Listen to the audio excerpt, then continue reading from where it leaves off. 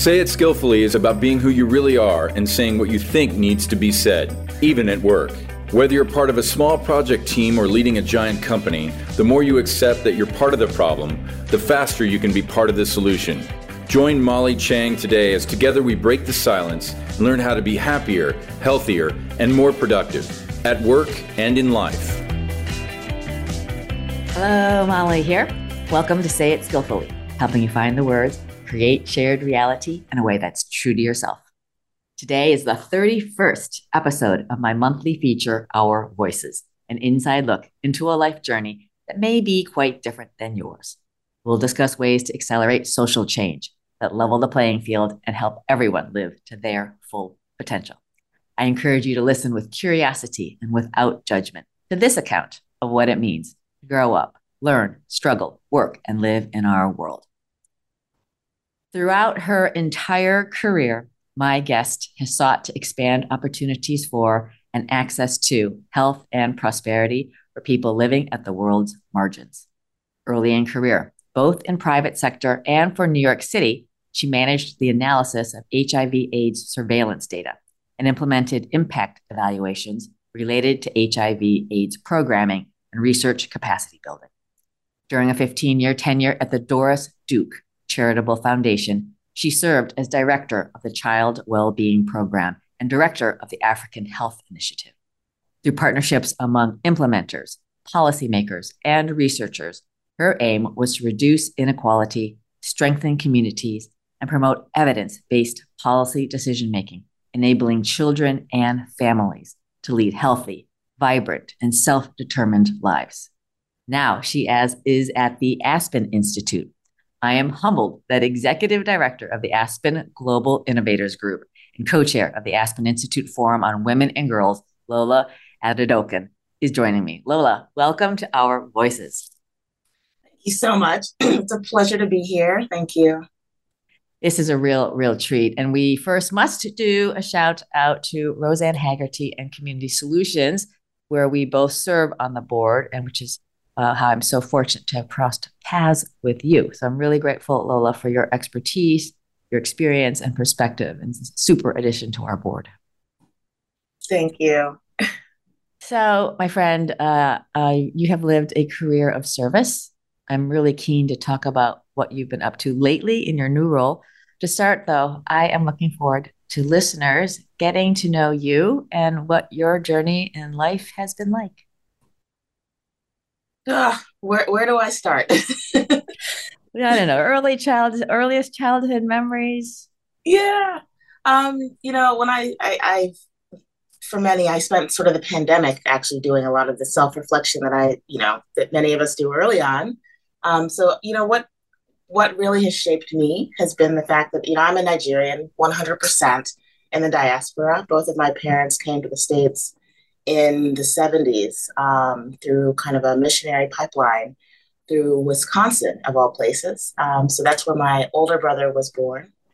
And my parents had a vision for themselves in the world, and that took them to Georgia, actually, Atlanta, Georgia, where I was born and my younger brother were born. We were there for 14 years, and my younger brother and I, we all went to private school, Catholic school.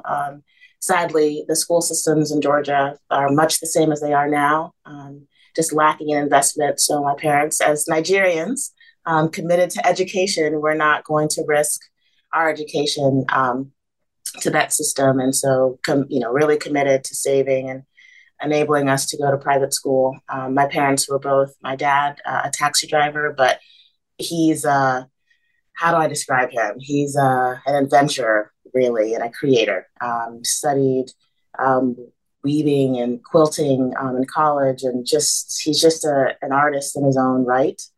And an inventor, he's an entrepreneur, he's everything like that. And my mother is just an academic and a realist, and one of those kind of quiet spirits, but very influential in our family, and was a librarian. And so my younger brother and I spent so much time in the library during her shifts. We didn't have babysitters, so we would follow her to the library during her shift and just hide out there all day. So it probably won't be any surprise that we're all readers because what else does one do?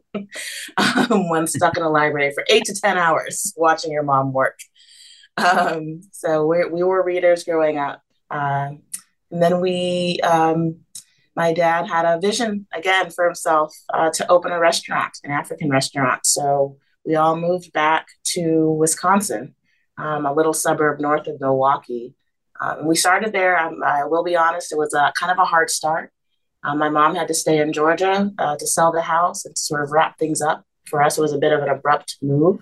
It was right before I started seventh grade. And we moved and stayed with one of my dad's college buddies and their family and their house, which, looking back, they were so generous. It was a big family, 4 kids, 2 adults. And then we moved in, 3 kids and my dad into their house and spent about 2 years living in their home. My brothers and my dad shared a bed. And I shared, bunk bed with the 2 daughters, the 2 women kids who lived there. And they weren't really thrilled with me. I can tell you that. I was like an interloper for several years of their life. So that wasn't the greatest moment for me or for my siblings, I don't think, but we adjusted. It's one of those moments in life where we really could see, we really connected as a family and knew that it's beyond what we had, but about who we were and our relations. So I thought it was an important moment for us. And then we all came back together. My mom came, sold the house, and we found a little condo to live in. I spent a lot of time. My brothers and I lived in the same room. My parents had a bedroom, and it was a 2-bedroom condo. And my parents worked hard. The restaurant was a challenge. Another moment. My mom worked there. That was not her desire. She's a librarian. She's not trying to be out in front waiting tables, although she did that a lot of her life. That was not her dream. She wanted to get a PhD. And which she did eventually, which is incredible. While taking care of 3 kids and helping my dad manage a restaurant, she still got her PhD, which we are so proud of for her and meant a lot for me in my life, watching her, just endeavor and work and work and work, and yet still pursue her own personal intellectual career on her own for herself. So I really respect her enormously for that. But alas, my first job started at 14, working at a restaurant. I was always kind of a shy person, kind of introvert to myself. My nickname, I had 2 nicknames growing up and still do. The first was Iyalode. So I'm, Yoruba Nigerian, and that means leader of women. When I look back, which means a lot, that's what my parents and family saw in me. But the other nickname I had was Grandma Low, because I guess I was an old soul. So still to this day, those are the 2 nicknames that my family call me, and I with love and lovingly, and I think I carry it well. So that's kind of how I grew up, working hard with my brothers alongside, working after school, working on the weekends. Not much of a social life, I will say. I was the only girl, so they kept a real close eye on me. I'll tell you that. I was not out and about. Rarely, I really had to, it took a lot for my parents to let me go out and hang out with friends. Even when I'd say hanging out, what is hanging out? So, it was a very disciplined youth for me, which again, one of those, I'm a disciplined person to this day. And, the priority is always family, education, and, a commitment to service, which both of my parents showed in many ways. They continued to give back and engage with my very extended Nigerian family who are all over the world, many in Nigeria, but elsewhere. And so that's kind of my youth. Well, let me pause there. This is so fascinating. So they pulled up out of Nigeria and they go to Wisconsin. Mm-hmm. Okay, so that I have not lived in Wisconsin. So I'm wondering, when you heard the stories, like why Wisconsin? And then were there a lot of Nigerians in Wisconsin? Hmm, great question. I think at the time there were, because there was this kind of missionary pipeline. So my dad came first, and stayed with this family through this church in Stevens Point, which is further north. Mhm. And then he was in school. And my parents met in high school. So he came, for college, I'm pretty sure. And so my mom followed him a couple of years later, to join him. They married actually not far from where I live now, in Falls Church, Virginia. You know, I have to be honest. My I The story of their life I have yet to unpack, and I that's one of my goals, in the next few years, just to really figure it out. The immigrant stories are so different, and they really kept kind of mum about their stories. So not really sure, why Stevens Point really, but it was a start for them. And as immigrants, anywhere you can start in America is a good start. Yeah, that's so great. I've had a few friends and folks who are Nigerian on the show, and the race relations thing is really fascinating. So I was born in Stone Mountain, Georgia, specifically, which is the home of the KKK. So racism at that time for me and my family was very overt. It was very clear. There were very negative experiences that happened to my dad, to my mom, to me and my siblings, where we were excluded openly. We weren't allowed in people's houses and told that. My neighborhood was, we were the first Black family to live there. There was another Black family, and we had each other. The most troubling experiences I had really were the race relations in the Midwest. You know how they call it Minnesota nice? Mm. There's this very real, still painful, very on the surface racism in the Midwest, but they hide it. And so it's so insidious. And so for me, I couldn't unpack it because I was so used to being so front and center in my face. It took a little adjusting to realize the treatment. The first time I was ever really called the N word to my face was in Wisconsin by another kid at a track meet. It really took me aback. I won, and I was, celebrating in my win, but not, like any other person would celebrate in their win, not in anybody's face. And that's the first time I heard it. And, that was a blow. And it's one of those moments where I was like, started to really, take in this like no celebration of your experiences. Just keep it moving. Like, keep it to yourself. So race relations. It was very messy, and I have to be frank. I have no real love lost for the Midwest experience. My parents are still there, and of course, we visit, but there's a lot of work to do. Yeah, that's so painful, and I'm really so sorry for you to experience it, and better to know it, I guess, than not. Or perhaps Mm. you really could make a case for naivete. Did your parents attempt to explain it to you at all? It was just sort of we don't say anything about this. They would name experiences occasionally because it was all very personal and painful for them, but they would never let us use that as an excuse for not doing anything.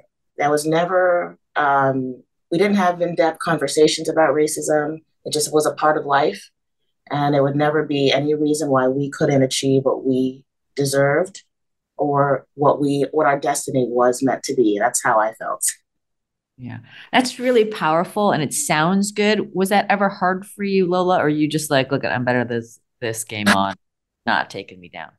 Um, it was harder. You know what? Actually, it wasn't very hard until I became an adult, because I sort of built like an armor. It just wasn't going to be a thing that phased me. So I never really put any thought into it. I never really second guessed why people would treat me differently or if they did. The only times I really felt a struggle with it was really amongst other Black Americans. Um, you know, you hear how I speak. When I was a kid, they always say I spoke like a white person.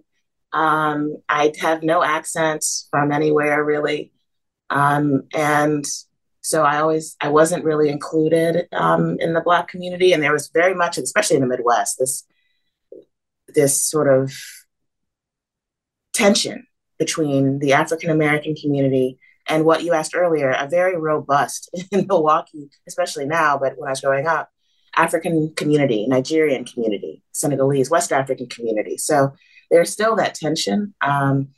But long way of saying, no, it never, we are a family that's always looking forward, not looking back. So that's the attitude I took. Yeah, noble. A family looking forward. I love that. What, and there's no right, wrong answer. I am really curious about this. When you think about these relations of the African American community and the, African West African concept, because there's a lot of self-confidence, so much, I mean, just, just making it, take no prisoners, make it happen, no feeling sorry for ourselves. Mhm. How do you, how do you think about that for them, for you? I'm really, really curious about this. The sort of pull you up by your own bootstraps, sort of. Yeah, that just but the bridge amongst folks who have, maybe Oh, even deeper connection. And, you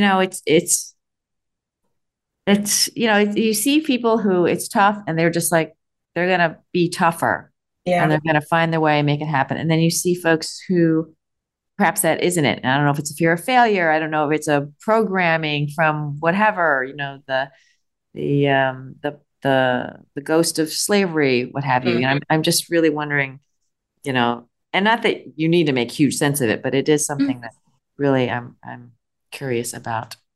Yeah, here's a tension that I'll name. I would say that people recognize or state that being a Nigerian, especially, we're kind of a model minority for the African continent, and um, because of that, it adds an additional level of tension, especially amongst African Americans. I think one of the other challenges is I've always been privileged to know my history. Like I have no question about where I am, where I come from, where the lineage is. There's just no question about that. And for a lot of sort of African Americans, that's not the case. And ha- having or not having that lends itself, I feel, to a certain amount of um, just, you know, questioning of who we are and where we fit and how we are together as a community. There's nothing like the media and the external world to create even more distance between people and find new ways of cutting communities in pieces. And that happens everywhere, but I think especially I noticed, especially in the Midwest, finding ways to separate oneself from another group who may not be doing as well as another group is just a survival tactic. So I understand, but it's really so unproductive and sad. Yeah, that's very insightful. Thank you. Thank you for sharing that, Lola. So I think this library thing is just great because I just can in your mom just like stay here, and you're like you Yes. can't make any noise in the library because you're not Uh-huh. allowed to make noise. So that's sort of torturous. So studious wise, topics and how did the whole college quest to go for you and your brothers? It was my parents were great, despite how strict they were and all of that. We knew we were all going to an Ivy League school of some sort. I mean, that was kind of it. That or UW Madison. So that helped to narrow down the options which I'm going to apply. That made it easy. So my older brother was the first one, so I watched his process. And my parents always made sure we always did sort of tutoring and learning centers. My parents would spare no expense when it came to education, no matter how limited our resources were. So I watched him, and I love my older brother, and we make fun of him a lot. He's amazing. He's brilliant. He's a doctor. We get it. He's very nice. But he is like, it was a mess watching him apply to college. Like he did his essays by hand and he just was kind of all over the place. So last minute, like, oh my gosh. And yet here he was accepted into Cornell University. So he went off to the world to Cornell. So there we have a path to follow. I applied to about 5 schools, Brown, not Cornell, because my brother told me, do not apply here. And I said, not a problem. That's excellent advice. And so I applied to Hopkins, Dartmouth, and a few other schools. You won't be surprised to hear this, but there are three career paths for a Nigerian and most immigrants. Either you're a doctor, a lawyer, or an engineer. I was not interested in either of those career paths. Don't tell my parents. So my strategy was, I got accepted into Johns Hopkins and accepted into Dartmouth.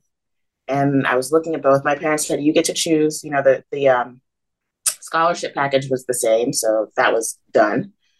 And in my head, I was like, well, I know that I'm not going to be pre-med. I'm just going to tell my parents I'll be pre-med and then drop that game as soon as I get there. So I'm like, which university will offer me the best options? And so I chose to go to Dartmouth because I'm like, if I drop the pre-med thing, which I know is the plan, then at least I can get a pretty well-rounded education and I can't be that mad for that long. So that was the choice. My parents were really pleased. And so I went on to Dartmouth. In the woods of New Hampshire. So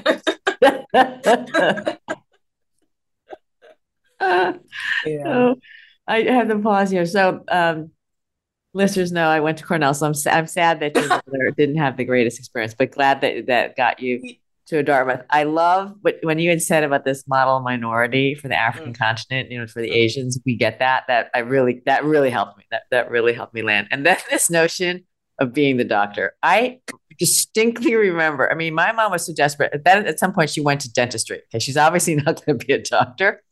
She even started floating dentistry. And I felt so horrible. Of course, my mom's listening.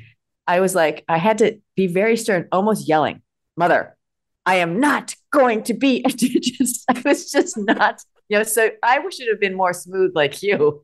Be okay. And then just kind of do a bait and switch, but I did, and to your point, the doctor, lawyer, engineer. I picked the engineering route. And, I think for some of the immigrant folks listening, you're chuckling, but that kind of is the thing. Like you can do anything as long as it's one of these three things. Yes. I love it. So the Dartmouth experience in the middle of nowhere, how did you find that? People ask me all the time, and I have to say it wasn't perfect. It's got its issues. I think there were like a total of 70 Black people across the board when I was there, from everywhere. But again, big Nigerian presence. I loved it. It was one of the most welcoming, at the start, kind of communities. Part of what turned me, they had a, Black experience weekend. So I did get to see it before I committed. And it was beautiful being out in the country. It's a community where they really did enable you to create your own adventure. And so I personally, that's just how my brain is wired, and appreciated that I could go to a place, create a major. I worked at like every job you could possibly have on campus because I had to, because I wanted to. I got lots of little sub-scholarships to travel and to do side research projects. I just felt like I owned my own path. It really instilled in me a sense of personal agency. My best friends right now are alumni. I think we were in the same class or close to it. We were through the pandemic. That was my community. We talk, we still do over Zoom. It just was an amazing, amazing place. Again, imperfect in so many ways, and still you see it that there's some problematic cultural, racial issues. It's New Hampshire. And yet I owe a lot of my success to my experience there. Yeah. What did you study? And was the school part pretty easy for you or hard for you?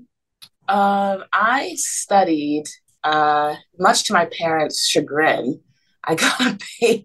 I had two undergraduate degrees. The first was in sociology. I majored in, which I really, really loved. It speaks to my interest in humanity and connectivity.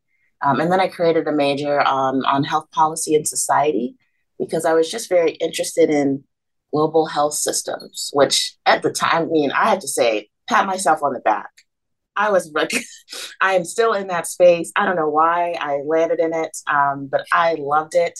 And that was my pathway into really sort of exploring how systems are created to deliver healthcare, but for better or for worse, in different contexts. So that's what I studied. Was it, um, I'm a studious student. I studied very hard. I had really, again, learned a lot of study techniques, spent a lot of time in the library, took advantage of all the support that was there. Like there was a lot of writing support.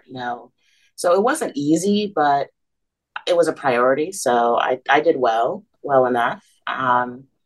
And then did lots of things. I had a lot of side hustles, just like I do now, where I was mentoring. I was a UGA, one of those resident advisors, so I could get free housing. Really, that's why I did it.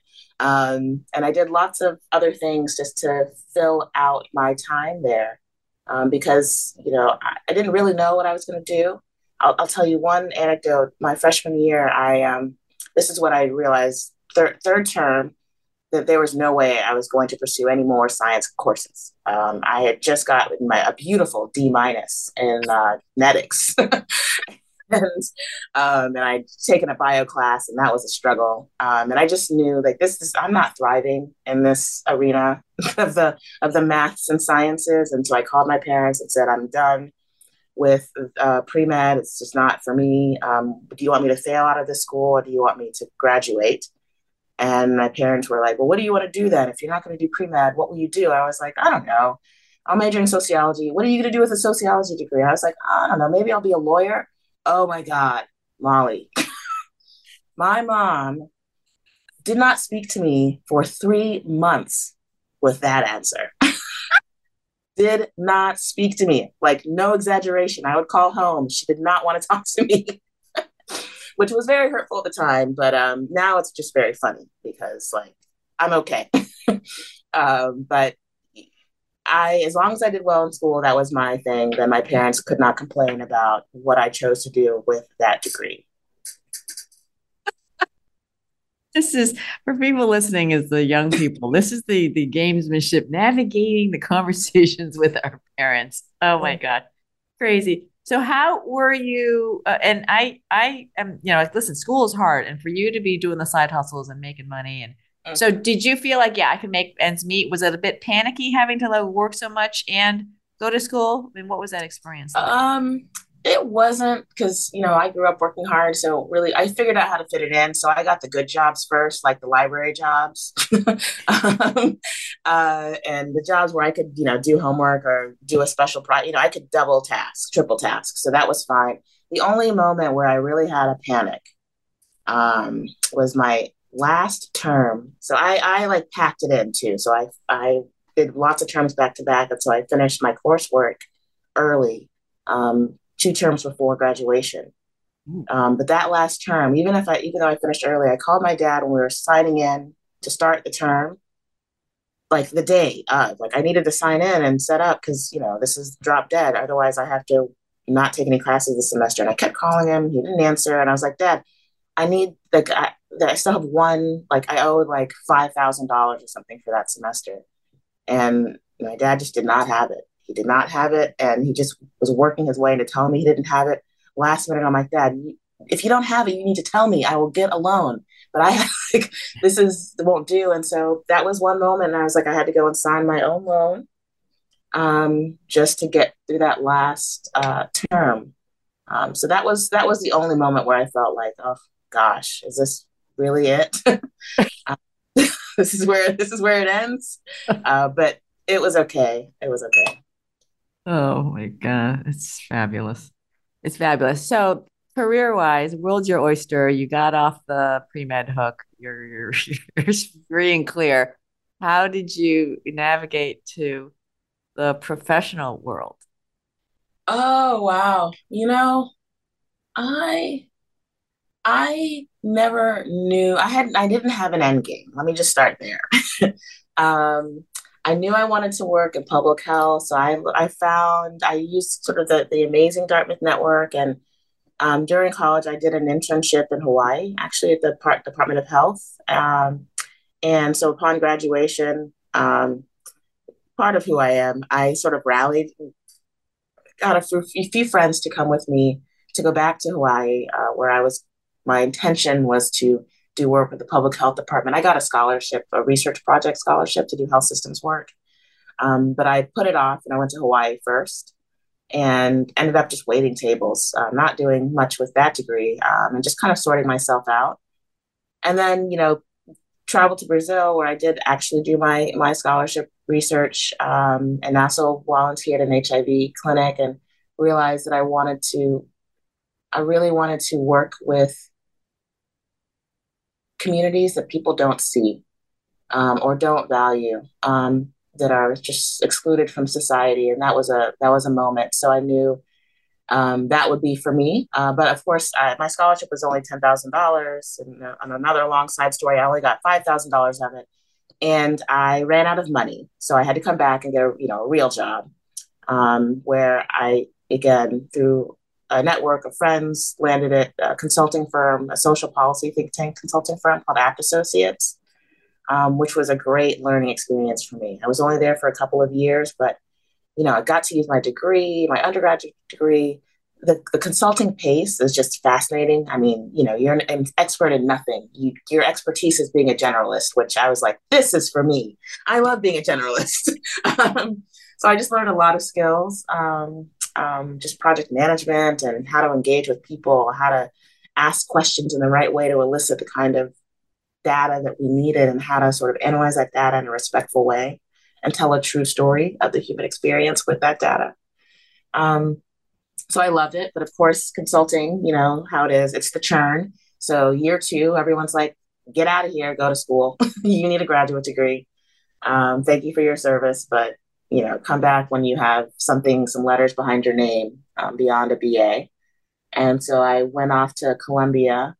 I'll say at the time I had a lot of pressure from my parents. When are you going to get your PhD? When are you going to go to graduate school? What do you want to study? I'm like, I'm not just going to graduate school for your sake.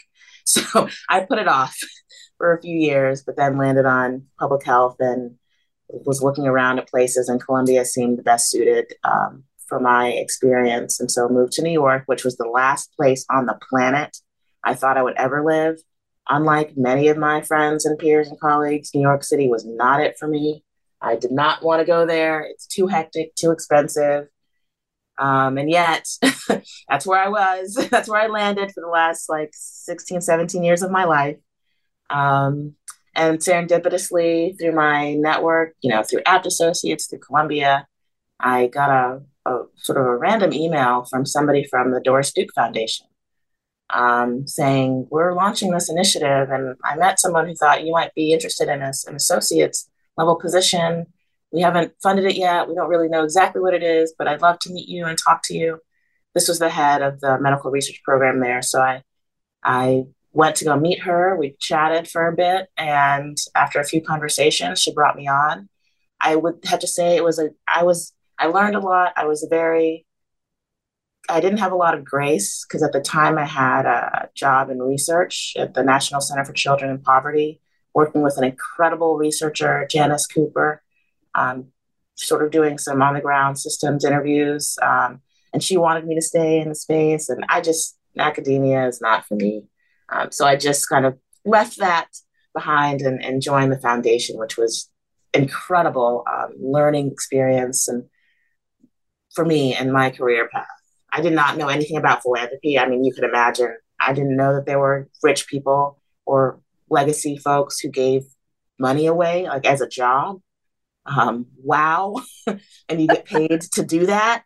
I am very good at spending other people's money. It's one of those talents that I just think that goes underappreciated.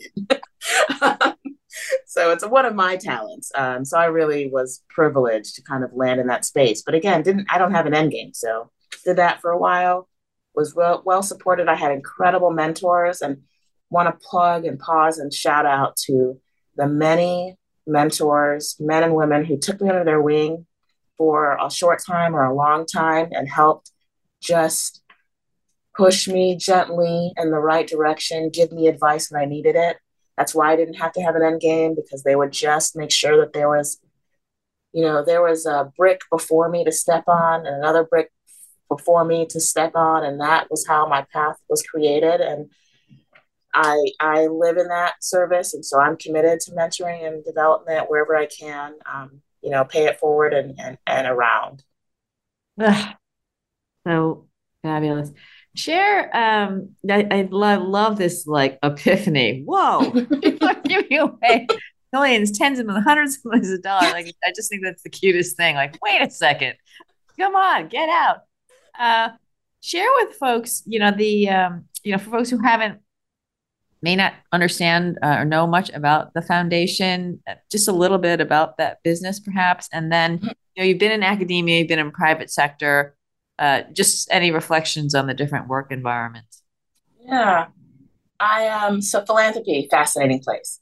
Philanthropy is very, very white, and very, very institutional.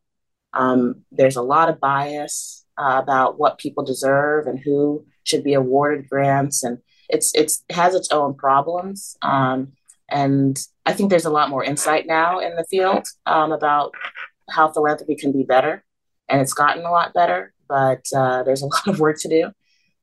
So I learned a lot about really how we embed equity. I think I've shown and partnered with lots of folks who are really now focused on being more equitable stewards of wealth, like the wealth that Doris Duke has and how we have maintained. So that was a learning curve in a space of great privilege. But as you noted, I've worked in public sector and a little bit of private sector. And, public sector I shout out to the public servants of this country who are endeavoring to do good in broken systems that are meant to serve people. I mean, flawed in so many ways, and yet you have legions of individuals who are stepping up and doing the service of trying to break these systems of oppression that are embedded within the public sector. I worked closely, the systems I worked with were public health and child welfare. And oh my, talk about problematic and embedded racism and all the things that are fearful. And yet there are so many beacons of light and hope and innovation that are happening that I, do credit. And so I, in my work in philanthropy, my goal was, how do we support and shed light on those innovations? It's not all hopeless. And how do we sort of push the needle and take risks and propel solutions forward that can better serve children and families and communities. And so that was my endeavor, bridging the link between private and public sector in a humble way. So it was hard. Public sector is hard work. And so I work I still work sort of on the margins of those systems, watching as they unfold, but also finding ways to improve within that practice. So I love sort of getting a sense and a foothold into many different sectors and departments. I'll say the only area I haven't worked in, I don't think it's suitable for my personality, is corporate. So I don't think it's for me. I think that is a really, really wise call. I think that is just super. Said many genius things. That's one of them. So this is, I use this word, I used to say kind of level the playing field. And then folks have said, look it's an unlevel playing field. How do you play the unlevel playing field? So thoughts, so twofold. One is for folks listening, it can feel kind of hopeless. I mean, homelessness, the biggest challenge is people don't think we can eliminate it, and we can't, and it's being done. Yeah. So thoughts on what, if everyone did one thing, right? I feel like if everyone did one thing, we'd be better. So what would you suggest or encourage people who want to kind of build bridges and help all people? I think because our society in America is so individualistic, it's easy to forget to look down and look around you and look at your neighbor as a person in your life, as someone who matters in your life, even if you don't know their name, where they come from, or their history. And if we could all remember that we are all humans in this world together, that people didn't land where they landed on the streets or homeless because they didn't have a history behind them, or because they just started there. There's a whole storyline to how they got to where they are, and it's a human story. I like to say, and this really surfaced in the pandemic, that culture is power. Again, this speaks to my Nigerian heritage. It's when you have culture, a sense of something, social fabric that connects you to the next person beside you, that reminds you that we're all humans together. But in our US society, it's so complex and so many cultures, and the driving culture is capitalism. Then it's easy to forget. But if we could take a moment and step back, and everywhere you go, when you're walking in the streets, on the sidewalk, wherever you are, just remember, look at the human next to you and know that they have a story. Look at the human sitting on the ground and see them for who they are. I think that's the first step, that we are all humans in this together. It's not just some nameless person. That's what drives me. And that's why I know that there's an answer to homelessness. It starts with recognizing that we are human, and everyone deserves to live a life of meaning, and it's self-determined. So maybe it's not living the same way we do, but we should give them the chance, the opportunity, and hear them, and then create space. Yeah. Wisest words ever. Thank you, Lola. Lola, in the workplace, and I'm getting back to the track star who just had that moment of what? How have you, kind of in hindsight, you can kind of see perhaps ways you may have, I'll say, kind of held back. Maybe you've seen points where you've been emboldened and to step forward. I'm curious on your own personal journey of kind of being Lola and freeing yourself to be who you are. Maybe you've always traveled that way in work. So just curious on your journey. No. I was always pretty timid in my work, but one of the things I did do, because I was always pushed, or later in my career, especially when I was working at the foundation, to sort of speak from my point of view and speak my mind. And I'm like, I'm speaking for the people we fund. It's not about me.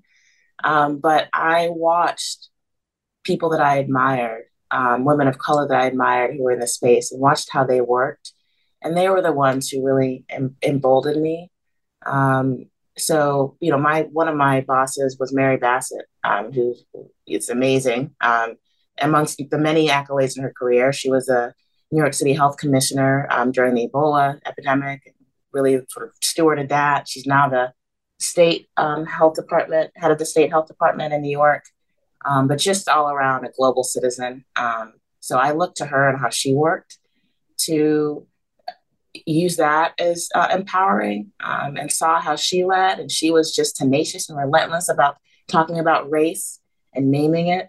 So I knew that I couldn't be timid about it. I had other colleagues in the same vein who would just name it on its head without fear. And that for me took practice, especially when you're working in organizations that are pretty white-led and where there's a lot of fear in talking about race, especially when it's coming from a Black woman. People internalize it in different ways as a blame game or a guilt game. But I just felt, because I saw so many leaders doing the work and we had no option, they helped me to name issues in tough places. And again, I've had all around incredible champions, globally and locally, from lots of places, who have cheered me on from behind the scenes. So I would make statements at board meetings and do it with people. Think it was fearless. I have a very I can have a stone face. So I just say things and then I move on. But then I would go back and they would say, thank you for saying that. Or, wow, I can't believe you did that. I'm like, oh, I don't know what I did, but I was leaning into the data and the stats. And so, one challenge, I have faced, and it's become more clear to me, is being a Black woman with power, I'm not rich, but I have access to wealth, and power and privilege. Um, People would say that I was intimidating. The first time I heard that, I was shocked, Molly. Like shocked. I don't see that in myself. Um, and I really took it to heart. I'm like, I don't want to intimidate people. I'm not trying to intimidate people. I take that as an insult. But in the last few years, I'm like, I see. People find me intimidating because, again, I'm an introvert. I'm pretty serious, until you get to know me, and then you'll know that I'm like pretty much all heart and just as confused as the next person. But I had to figure out how to wear that coat where people found me that way. And then sort of take comfort in the fact that I can use that as power. And so I do. And it's really fun when I know that I can walk into a room and people find me intimidating. And it means I can push things forward because of that. Great.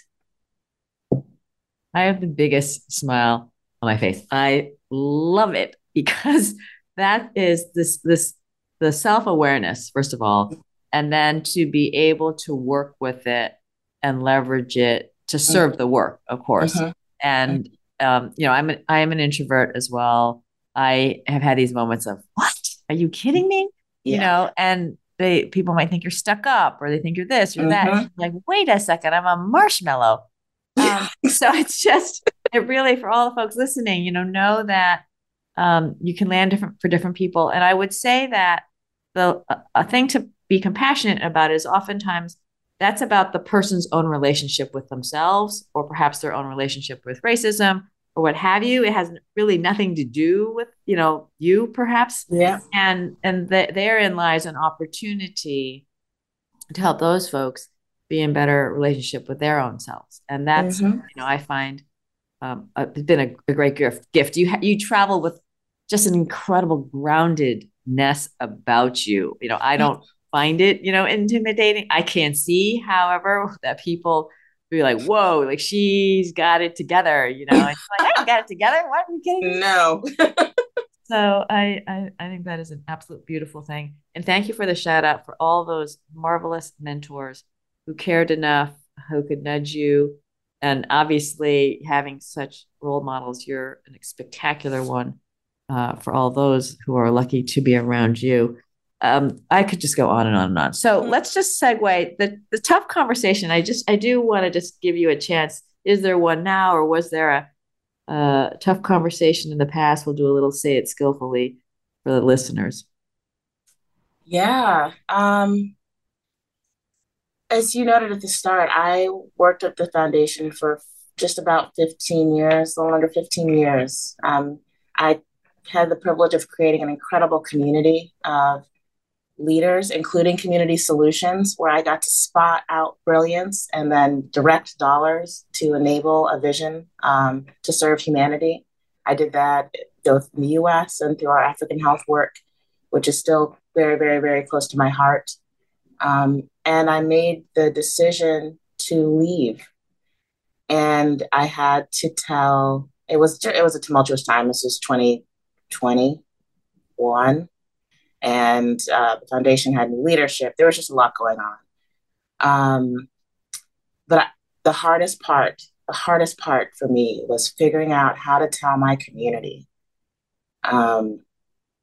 that I was moving on, that I was no longer going to steward these dollars, and really, would no longer have the power to sort of drive our shared vision of a better world with incredible leaders. And so that I felt, so I had to figure out, one, how to tell that to my community when we were all remote. There was no one to call. There was no way to do it. And I had to write an email, which felt very uncomfortable, telling everyone that I was leaving to go join this institute and do work differently. And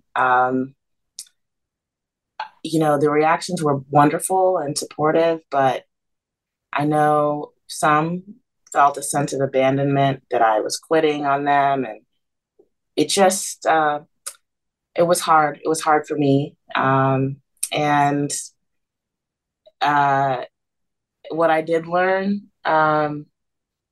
in that sort of experience and exchange was that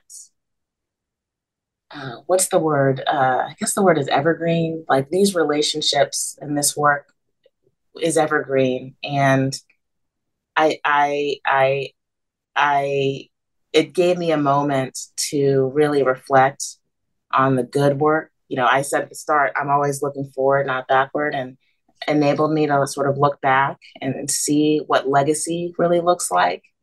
And that's what I leaned into as I sort of communicated more directly with all my community and friends that this is a legacy, and I have a privilege at my age to say that I've left a legacy. And that legacy is all of them and their work. So that was a hard moment, a hard lesson, a learning curve for me. And I made mistakes. I didn't tell all the right people at the right time. I kind of just vanished in some circles, and it was messy. It was messy. And I was reminded, and I was told, and then it just was one of those like, humility, humility, humility, and honoring everyone else's experience in that. So I learned how to move with grace and humility, and I take that to heart.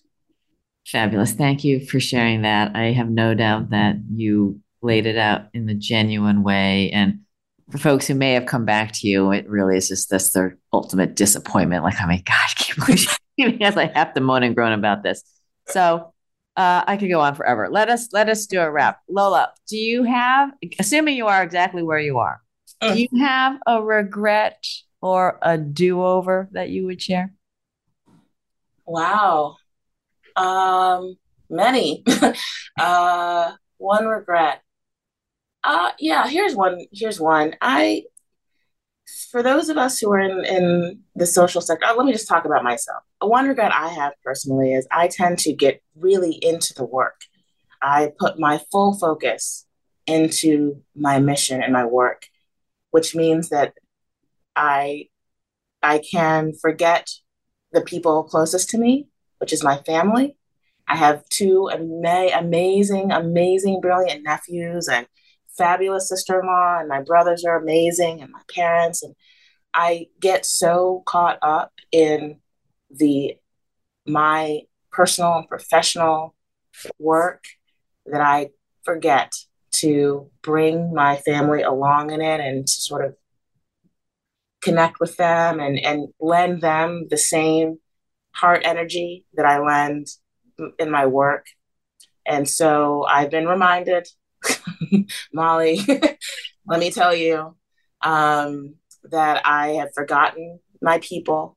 And so I am trying to do my best to remember my own community of supporters and champions, my family, my immediate family and extended family in the work. So I regret having kind of disconnected a bit to do this work. It's a sacrifice, servant leadership, and I've made those sacrifices. So that's it.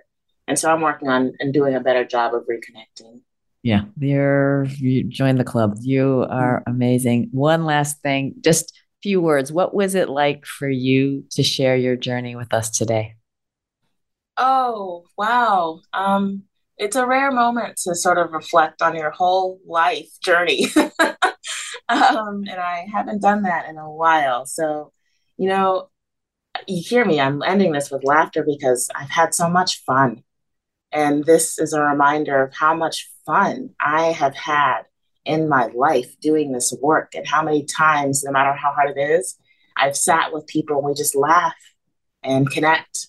And I'm smiling right now because it's just such an amazing experience for me. And so I know that is a rare privilege. And so it's reminding me of that. And the one thing that I have to correct in this story, though, is one thing about my mom. She's tough, no lie. She is a tough lady. She softened in her older age, which I appreciate, but she was always looking out for me. I still remember on my way to college, I'd go home, between terms.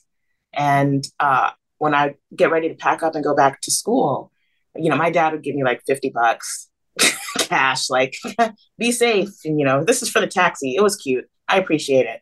But my mom knew the reality, and she would pack like $1,000 in my pocket. She's like, take this with you. This is just to make sure you are okay. You have enough. If you need anything, you can call me. But she always was looking out.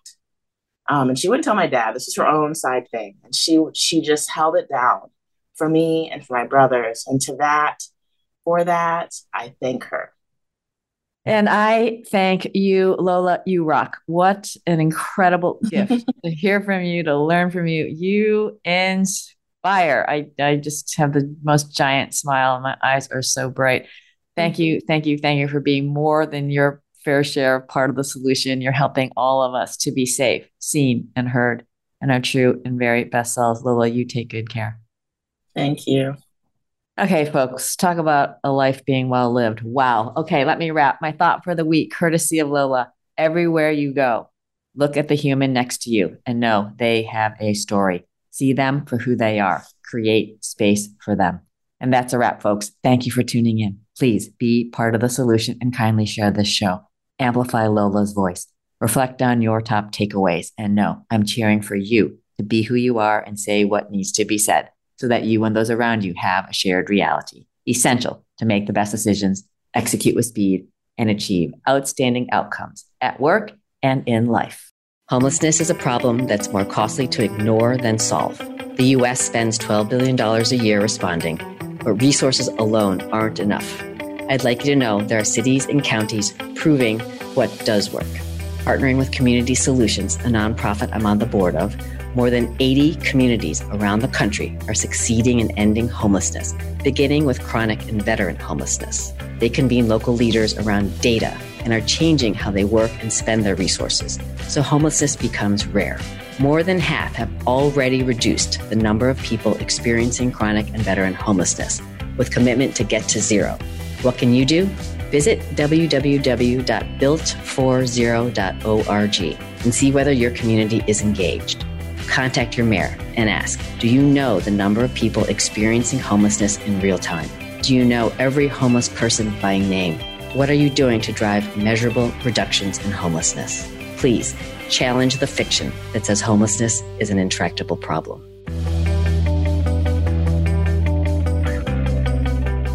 Thanks for listening to Say It Skillfully with host Molly Chang.